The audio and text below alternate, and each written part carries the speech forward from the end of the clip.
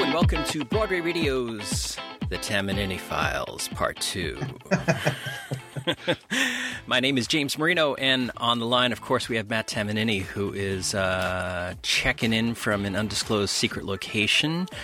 It's not. It's just a hotel in Long Island City. Okay, excellent. Well, you've narrowed it down. The people at Amazon are going to find you now. There are many hotels in Long Island City. Yeah.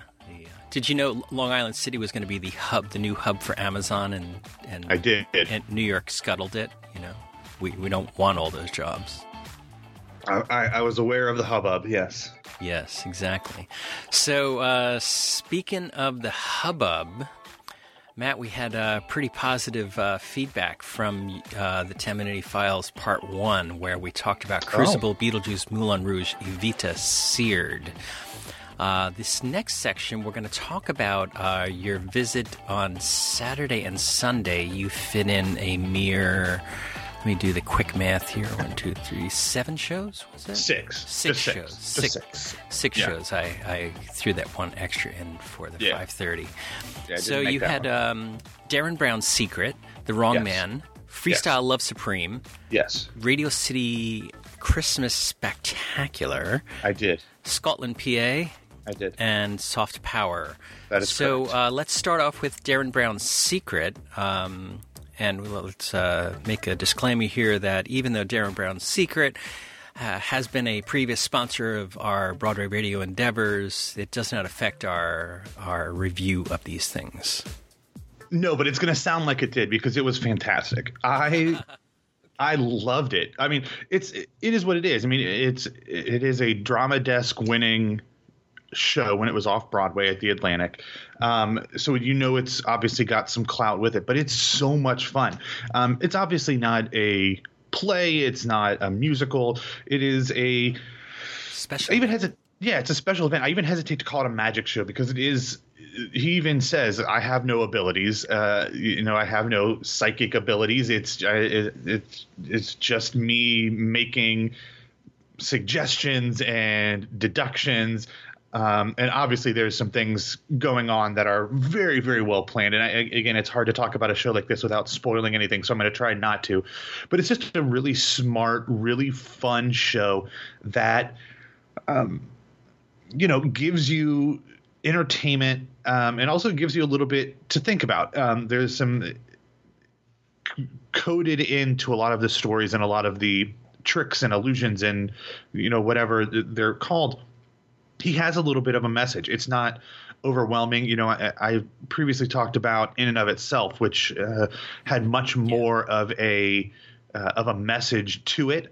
This one is a little less prevalent in there, but he talks about some really important things about how to live life, and I really appreciated that, especially because everything else that he did was also so well done. Tons of fun. He's very fun. He's a great storyteller and a really fantastic, charismatic personality to watch on stage, let alone the fact that the tricks or the whatever you're calling them, it's more it's not illusions. It's not like sleight of hand or making things appear out of nowhere. That's not the type of person that he is. He's more of a mentalist where you can divine things, so to speak, but really, really fun. I enjoyed that tremendously. And I'm going to need somebody to tell me how it all works. If only we knew somebody. Well, I asked him. He said he won't do it.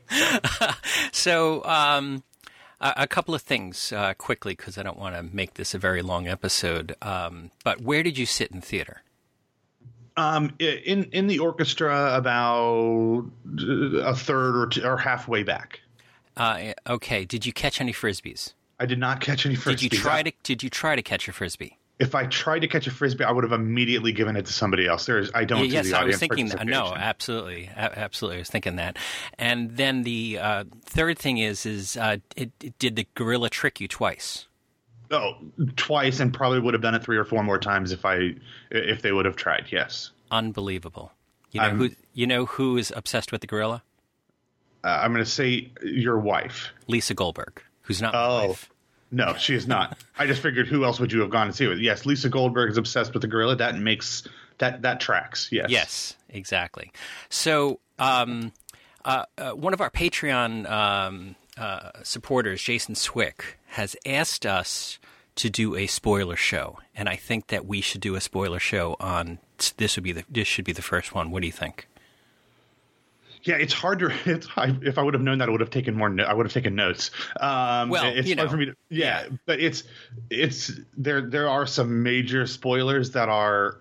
I would hate to spoil because they're so good. No, but Jason's argument here is that he will never get to see this, and he's dying to know more about it. And if we put it in a spoiler-only podcast. I will. Yes, that makes sense. But I will say Darren Brown has a lot of specials that end up on Netflix. I think he has like 3, 4, or 5 things that end up on Netflix. So be careful because this one might eventually end up there. If I don't think it's there already, but yeah. But if you are interested in this and aren't able to see Secret, I believe there are other things on Netflix of his that you can watch out, and I'm sure they are equally fantastic.